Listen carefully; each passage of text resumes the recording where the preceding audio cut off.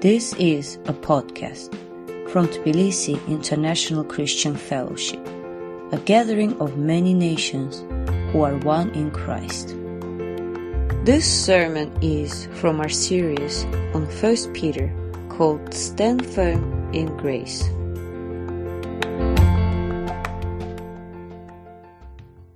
But you know what? The Christian life it's paradoxical, and things are not always what they seem. And by the Holy Spirit, every day and every week, we need to be holding on with faith to what Christ has done and what Christ has called us to, because often the truth that is in Jesus does not seem to match the reality of our lives. And as we press into 1 Peter, we're going to see this reality more and more clearly. So please turn with me in your Bibles if you have one, and I strongly encourage you to bring your Bible with you. We're in 1 Peter chapter 2, and you will also see the words on the screen behind me. 1 Peter chapter 2, verses 11 to the end of the chapter, to verse 25. Listen to the word of the Lord. Peter writes, "Beloved, I urge you as sojourners and exiles to abstain from the passions of the flesh, which wage war against your soul. Keep your conduct among the Gentiles honorable, so that when they speak against you as evildoers, they may see your good deeds and glorify God on the day of visitation. Be subject for the Lord's sake to every human institution, whether it be to the emperor as supreme or to governors as sent by him to punish those who do evil and to praise those who do good. For this is the will of God, that by doing good you should put to silence the ignorance of foolish people. Live as people who are free, not using your freedom as a cover-up for evil, but living as servants of God. Honor everyone. Love the brotherhood. Fear God. Honor the emperor. Servants, be subject to your masters with all respect, not only to the good and gentle, but also to the unjust. For this is a gracious thing when, mindful of God, one endures sorrows while suffering unjustly. For what credit is it if, when you sin and are beaten for it, you endure? But if, when you do good and suffer for it, you endure, this is a gracious thing in the sight of God. For to this you have been called, because Christ also suffered for you, leaving you an example, so that you might follow in his steps. He committed no sin, neither was deceit found in his mouth. When he was reviled, he did not revile in return. When he suffered, he did not threaten, but continued entrusting himself to him who judges justly.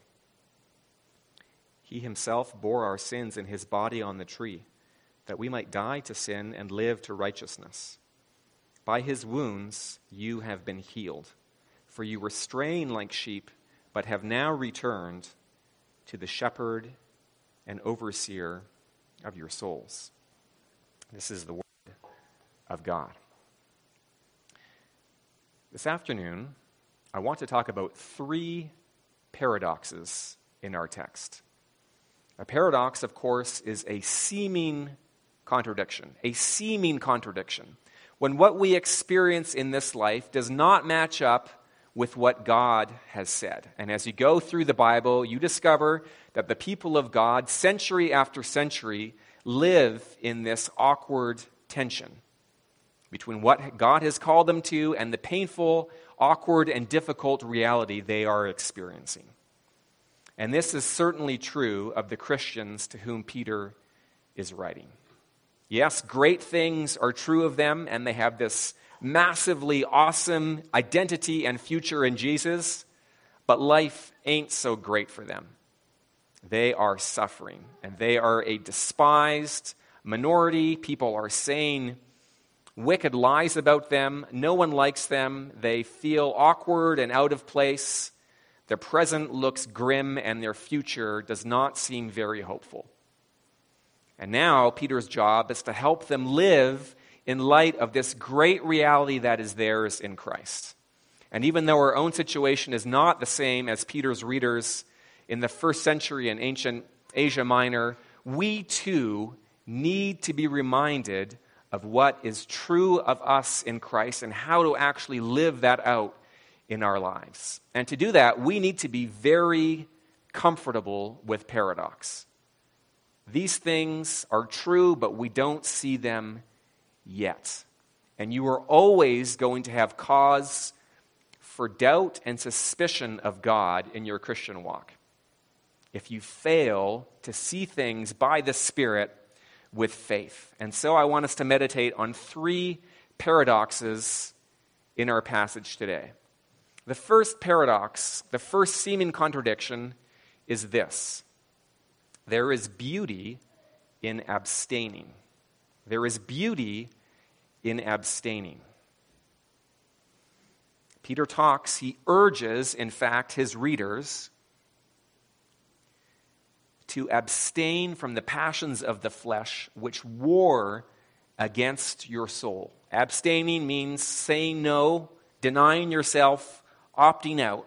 And what we're opting out of and saying no to and denying is passions.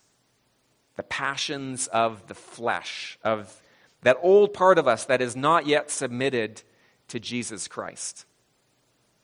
And all these passions are really the unruly emotions and unrestrained indulgence and the lustful cravings that arise within us. And we all have deep and dark desires that we must struggle with. And my set of dark desires are not exactly the same as your set.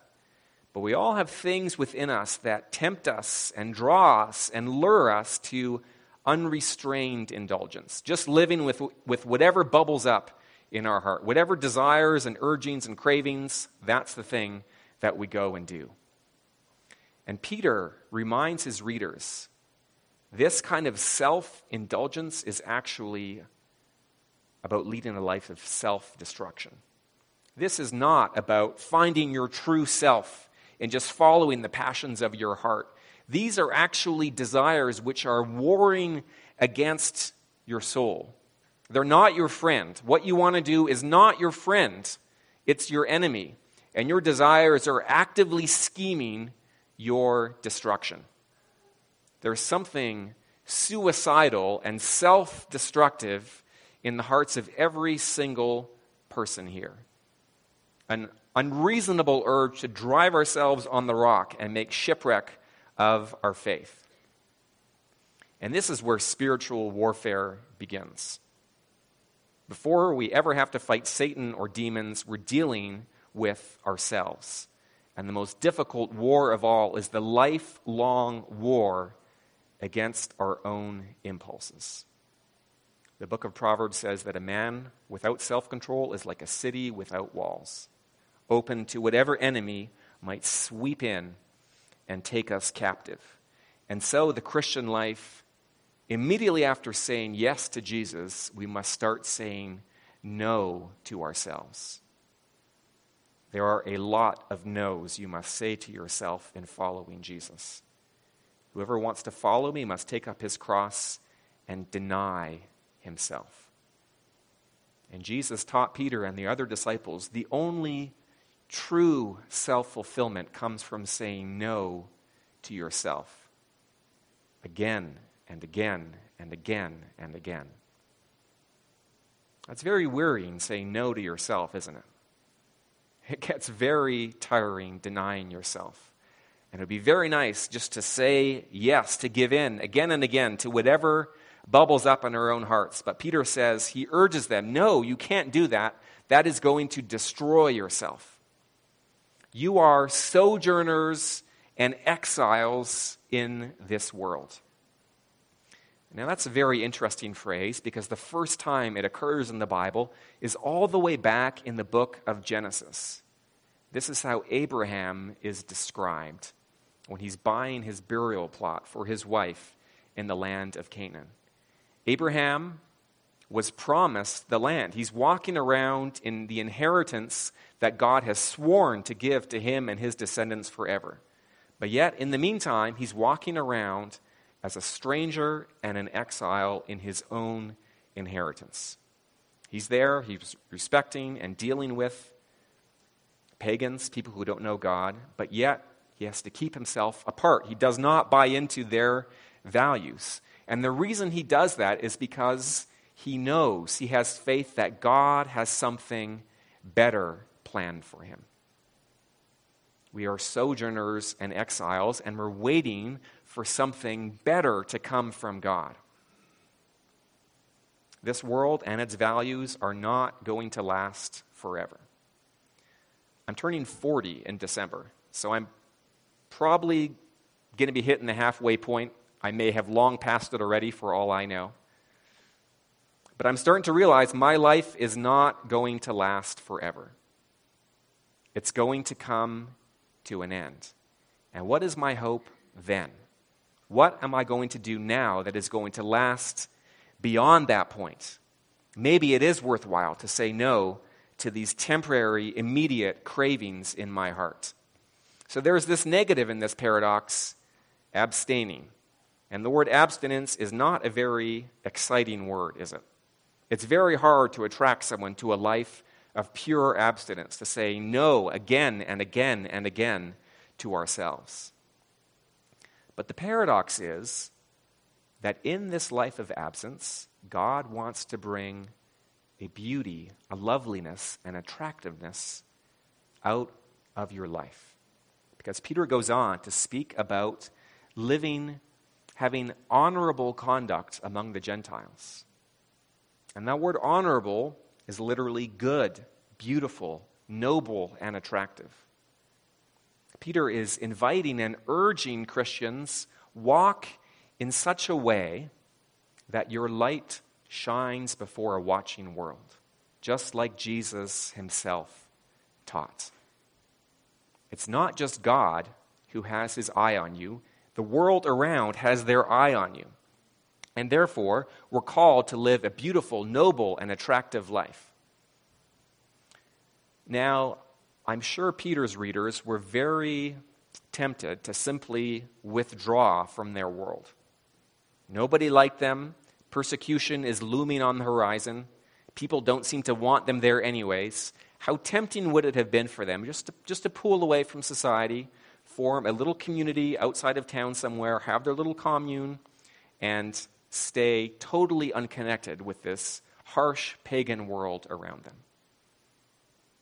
And Peter will not let his readers do that, because there's something more at stake than simply protecting yourself and having a nice, cozy, and unbothered life. God has a call on all Christians to display his glory to a watching world. And this is an audience that is critical, ignorant, and suspicious. The Roman historian Tacitus described Christians as a race despised for their evil practices. And he talks about how when Rome burned down and Nero had all these Christians killed, he says basically, we know they didn't actually do it, but you know what? They're haters of mankind, so it all turned out for the best in the end. So here is the audience that these Christians are called to live a noble and honorable and attractive life among. And this assumes, doesn't it, that there is at least some kind of overlap between the values of Christ and the values of the world. There is something, there are some virtues, some things that every culture holds as honorable that must be rejected as contrary to the Word of God. But every culture also has things that can be affirmed as God's common grace, a dim memory of how things were meant to be, the law of God written on people's hearts. And so there is some overlap. Some things can be affirmed. And in every culture, we must ask ourselves, what is it in my culture that I have to reject, that I must abstain from, and say a firm no to? And all of us in our home cultures have different things we have to say no to. But we're also invited to ask, what is it in my culture that is good? What can be affirmed? And how can I live a life of virtue that people in my own culture can recognize? How can I live a life that commands even the grudging respect of non-Christians, so that they find themselves attracted to life in Christ. And that means, doesn't it, that we should not be rebelling against social norms unnecessarily. There are really three categories of values in society. Things that are bad and should be rejected, things that are good and must be affirmed, but then there's this middle category of neutral things. How people dress, what they drink, what they eat, how they behave in certain situations. And we're called, don't rebel against those things unnecessarily. Each of us must think of ourselves as a missionary. How can I live a life that attracts people to Jesus, that puts no obstacles in their way? Matthew was telling Isaac and I on Friday about a situation in his hometown 8 years ago where there was someone who was drunk in the public square. And the non-Christians were talking about this person, and one of them said, I think he gets drunk because he's a Christian. That is literally the exact opposite of what we want people to think when they think about Christians. Our life is what gives credit to the message. And if it doesn't match up, there is no way that people are going to come to Jesus. They want to see that the gospel has power, that God is alive, and that his Spirit is working through us. And the goal for all of this, according to Peter, is that the nations, the outsiders, the non-Christians, that on the day of God's judgment, on the day of visitation, that they would glorify God for the good deeds that we have done. Now, hopefully, and ideally, this means that they've seen our lives and themselves have come to faith in Jesus. And that when Jesus returns, they themselves are celebrating because of our witness. But it may well mean their glorifying of God is something done unwillingly, as their own knee bows to Christ against their will when he exercises his supremacy. And they are forced to acknowledge that despite the evil they've spoken of Christians, that they, in fact, are good people and that God was at work in them. So that's paradox number one. Beauty in abstinence. All these no's that we say add up to a yes to God and to his glory. Paradox number two, verses 13 to 17, is this. There is freedom in submission. Freedom in submission. Two words that we would think of as antonyms, as complete opposite. Peter talks and tells these Christians, you need to be subject for the Lord's sake to every human institution. Verse 13. There is a submitting that all Christians are called to for the sake of Jesus himself. And notice in these verses, the ultimate submission is to Christ. The Romans were calling everyone to worship the emperor as divine and offer sacrifices to him as a son of God. But Peter describes the emperor and his governors, they are human institutions. They need to be respected for what they are, not worshipped for what they are not. And the question is, what is the will of God? This is the will of God, he says. That's what matters, not the will of the emperor. And we obey the emperor or whatever political governors God has put over us because that is what Jesus asks us to do. And man, this undermines the claims of all authoritarian states, doesn't it? Authoritarian governments, totalitarian governments down through the ages have always wanted their people to believe that the state is the highest authority.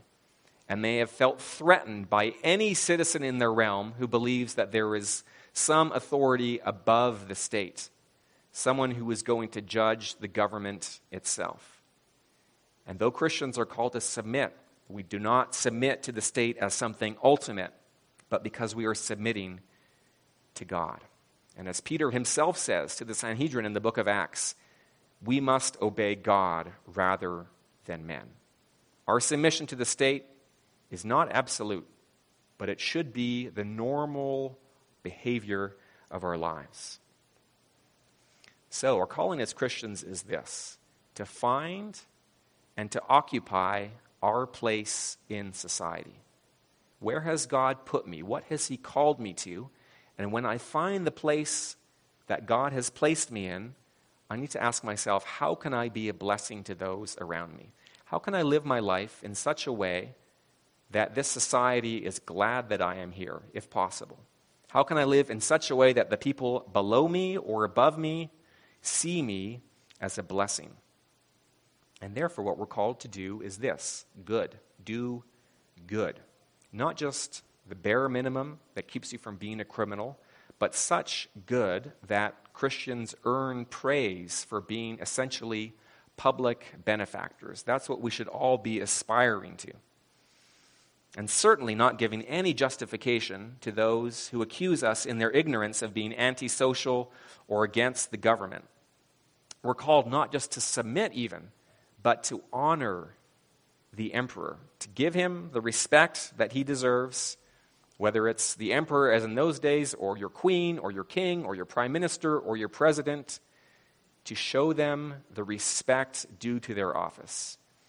Even if you feel like the man or woman in charge of your country is not very deserving of respect, we respect them because we are under submission to Jesus. So, submitting. But in that submitting, there is freedom. This is the paradox.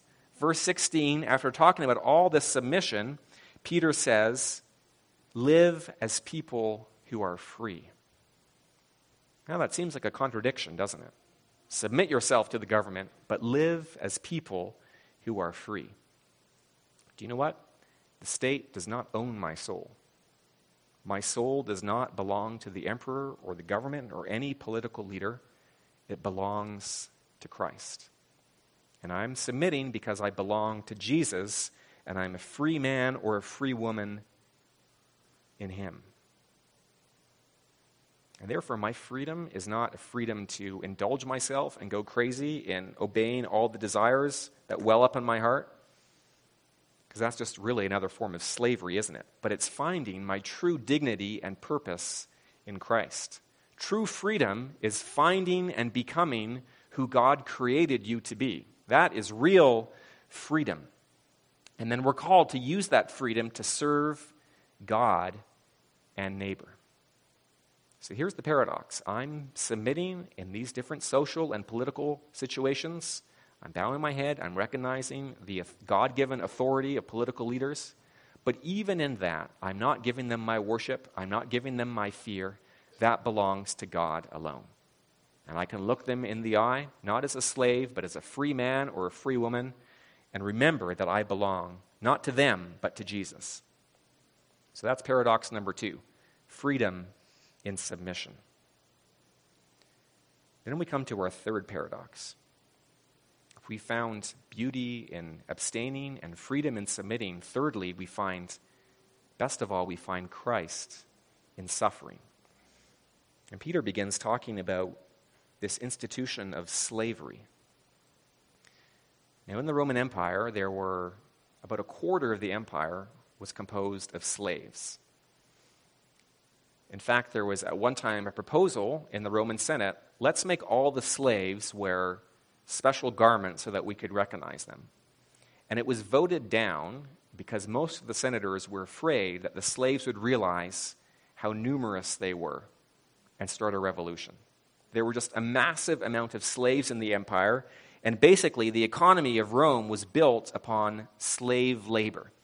And slaves were absolute property. They belonged not to themselves, but to their master, and they had zero rights. Slaves were believed not to even possess reason and deliberative skill, and they were seen as basically a tool, a living tool that the owner had the right to do whatever he wanted to do with them. And as the gospel started to penetrate the Roman Empire, many slaves came to Christ. And so, in every church gathering, there would always be slaves present, somehow getting away from work to worship Jesus. And it would have been especially awkward for Christian slaves because slaves were expected to worship the God of their master, to maintain harmony in the household. And here you are, as a slave, you're worshiping Jesus instead now. It must have been extremely difficult for those men and women to maintain faithfulness to Jesus in that situation. Now, you might wonder, why is it that in the New Testament it talks about slavery periodically in different parts, Ephesians and 1 Peter and Philemon, but why does it never condemn slavery? Why does it never urge the slaves to revolt and seize their freedom? Now you have to recognize the reality of the situation that the early church found itself in. They were a tiny minority religion. And counseling a slave uprising, it would have had zero chance of success. There were massive slave rebellions in the Roman Empire, Spartacus being the most famous, and they were brutally put down. Crucifixion was designed as a punishment, especially for slaves, to frighten them into submission. And when the Spartacus rebellion was put down, there were crosses for dozens of miles in Italy with slaves hanging on them. As you would walk down this road for hours, you'd see slaves hanging from crosses. So the question is not meditating on some idealistic situation of liberation, although, of course, the Christian gospel, once its implications became clear, made slavery impossible. Peter's task is to help them live out their faith right now in this uncomfortable and brutal situation of slavery. How do I follow Jesus right now in this? And in that situation, Peter is counseling these slaves to be subject to their masters with all respect. Now, that might not be the best translation because the word there is fear. And whenever Peter talks about fear, as he often does in his book, it's never about fear towards people, but fear towards God. What he has just counseled everyone to do, to fear God. So he seems to be saying this: your subjection to your master, it's not out of terror of your master and whatever beatings he might give you. It's about having your eyes fixed on God as a worshiper of God. Not just to the good and gentle masters, and there were some that did not take full advantage of all their rights, but even to the brutal, the unjust, and the cruel, of which there were many. And you might often find it as a slave being beaten unjustly. Beaten literally means to be struck with the fist. And you can imagine it would often happen that a Christian slave would come to the worship service or to the prayer meeting with a black eye or broken ribs, having endured some brutal beating by their master. And your ambition, at least in that situation, what you can control is this, Peter says. You might be beaten, but at least make sure you're being beaten unjustly. Make sure your beatings are not deserved. May your beatings at least be because your master is evil, not you. So these Christians, slaves, are in a situation where they are suffering injustice. That is the painful and brutal thing. But somehow, even in that, there is this dignity that Peter starts to uncover. First of all, slaves are worthy of honor. Honor everyone, Peter tells Christians. Not just the emperor, everyone. That includes slaves. Slaves are worthy of honor because they are men and women and children created in the image of God. And they are part of the brotherhood which you are called to love. They might have a low status in society. They might have zero value in the eyes of the world, but that's not how things work in the church of God. There is no slave or free in the family of God. And these slaves are free people in Christ. Somehow, in their slavery in this world, they are called to recognize the reality that I am a free man or woman in Jesus. And whatever people are telling me about my value and my status, it's not true. I'm free in Christ. And then these slaves are actually capable of receiving injustice.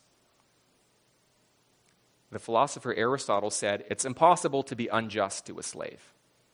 You can't be unjust to a slave because he has no rights. He's just a tool, she's just a tool. You can't be unjust to them. But here Peter speaks about the possibility of slaves being treated unjustly. They deserve justice under God, and he is going to avenge those who treat them badly. And then, of course, it's interesting that these slaves are addressed directly. There are many codes of behavior written in the pagan world that spoke about how slaves should behave, but they were never written to slaves. They were always written to the master. But here, when this letter was read, Peter is addressing the slaves in the congregation. They are moral agents. They have choices to make, and there is a word of God addressed to slaves.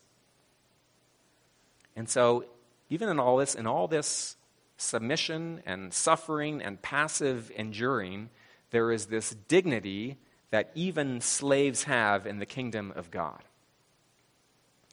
In 1947, Howard Thurman gave a lecture at Harvard University on Negro spirituals. He was an African-American theologian, and he addressed the question of these songs, these hymns that Negro slaves would sing in the 19th century. And the objection was this: all this Christianity was bad for the slaves because it taught them just to suffer, to endure, and it kind of legitimated this whole institution of slavery. They should have been urged to rise up and rebel and end this institution. And he wrote this about their spirituals. He said, this sung faith served to deepen their capacity of endurance and the absorption of suffering. It taught a people how to look squarely in the face those facts that argue most dramatically against all hope, and to use those facts as raw material out of which they fashioned a hope that the environment, with all its cruelty, could not crush. These songs of the Canaan, that the promised land that God was calling to them, gave them the hope to endure this brutal and dehumanizing environment. And they made a hopeless and worthless life, Thurman writes, the life of chattel poverty. They made this life, incredibly, a life worth living. And deep within them, even in their slavery, even in their grinding misery, they discovered God. And they discovered the far-flung purposes of God. And to know Him was to live a life worthy of the loftiest meaning of life. Even in grinding slavery, God can be present and give hope to endure. And this endurance, which must have required incredible strength of character, was only possible because these slaves were being mindful of God. Notice that phrase of Peter, being mindful of God, having their eyes on God. It meant that their misery, their suffering, was not the greatest reality. It was not the only thing of which they were aware. There was something greater and beyond the life of slavery, the glory of God to which they were called. And in enduring beatings and suffering and the humiliation of slavery, somehow in that, they're doing something that is a gracious thing in the eyes of God, that is earning God's respect and honor and admiration, as it were, and eventually God's reward. So even a slave in the Roman Empire could find true purpose and dignity in Christ. That's the third paradox. There's this Christ. You can discover Christ in suffering. Because the life of slavery, the life of a slave, in fact, is sort of a paradigm for all Christians. Because Jesus himself took on the form of a slave, according to Philippians. The Lord of all, the one who sits at the right hand of God and beholds the unveiled glory of his Father, came to this earth and lived like a slave. And in the end, Jesus submitted himself totally to injustice and false accusations and beating and the death of a slave on the cross. And Peter says, look, guys, this is our model. This is the example which we are all called to follow. And that word example is actually a very intriguing one in the original Greek because it literally means a writing copy. And Greek children, when they were learning how to write, they were given a papyrus or a tablet or whatever, or wax tablet, and on it was already written the tracings of the letter, and their job was to copy the letters out over the original copy. I don't know if any of you remember doing that in school with cursive writing, carefully with your shaky hands, tracing out the perfect copy again and again until you got it perfect. This is what Peter says Jesus is to us. Jesus is the Alpha and the Omega, the full alphabet of God's will, and our calling is to carefully, with shaking hands at first, and then with more and more skill and confidence, to trace out the story of Jesus in our own lives.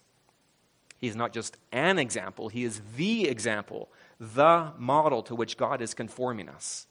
And then we're called, to change the metaphor, to follow in Jesus' steps, to walk in the footsteps of Jesus, the very path that he trod. And of course, the footsteps of Jesus lead where? They lead to the suffering of the cross. And isn't it ironic that here is Peter, and you remember as we went through the Gospel of Mark, Peter is the one who objects most stridently to the idea that Jesus is going to suffer and die. And the other 11 are quiet and modest, and Peter steps forward and dares to contradict Jesus to his face. No way are you going to the cross. And now, transformed by the Holy Spirit, Peter becomes the apostle that most emphasizes the suffering of Jesus as a model for ourselves. We're all called to follow the way of Jesus to the cross. And then Peter begins to allude to Isaiah chapter 53, that famous passage of the suffering servant. And verse after verse is a quotation or an allusion to this famous passage. In fact, this is the only place in the New Testament where that passage is quoted or expounded directly. He speaks of Jesus being silent when he's abused and insulted and reviled. Jesus is like a lamb going to the slaughter. He does not open his mouth. He clamps his lips shut and simply receives all these evil things that people are saying over him. And the reason Jesus was able to do that is because he was entrusting himself. He was handing himself over completely to the God who judges justly. There is going to be justice one day. The story is going to wrap up properly, and only God can bring that about.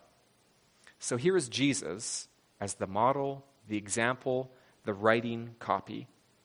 And we are invited in our own lives, we are called and summoned to make our own suffering, our own unjust suffering in this world, a participation in Jesus' own story.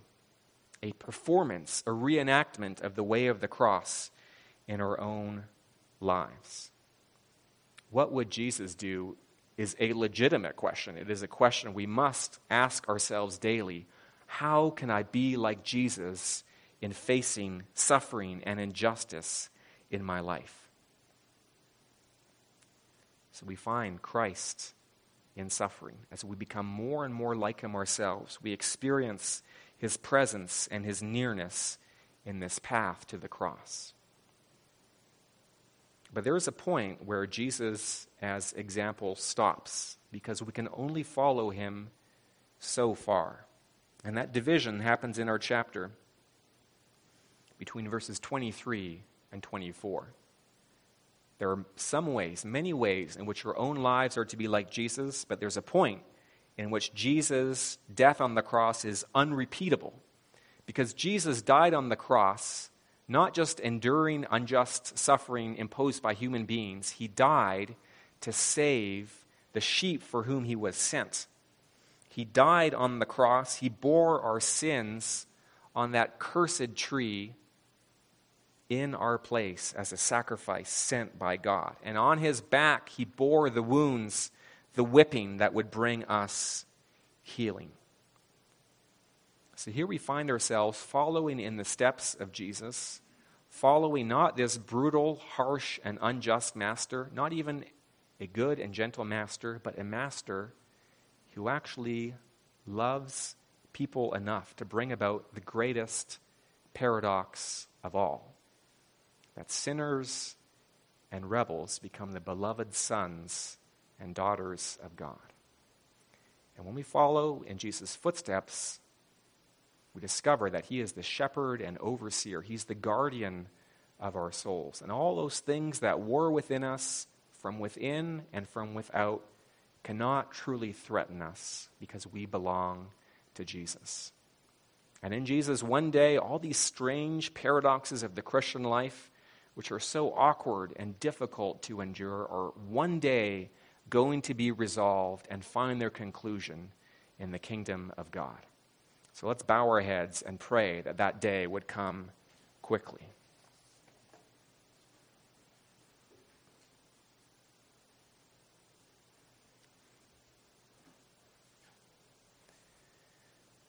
Father, we thank you for sending your Son as a sacrifice for sinners. Thank you that he willingly endured the shame of the cross. He bent his back to the suffering. Lord, we are so impatient under suffering, and we get so angry and frustrated. And we thank you that Jesus was not angry or frustrated, but that he said, Lord, may your will be done, not my own. Lord, by your Spirit, the life of Jesus lives within us. And we pray that you would give us grace to have lives that are molded after his. Shape us to become more and more like Jesus. And when we experience suffering and injustice in this life, as we surely will, God, may the goodness and beauty that can only come from your Spirit shine from our lives. And may those around us, even if they speak evil of us, may they see the reality of the hope that lives in us. Lord, we need grace because we quickly confess that we cannot live this life on our own. It's not within us to endure suffering in this way. So give grace, give your Holy Spirit, we pray. In Jesus' name, amen.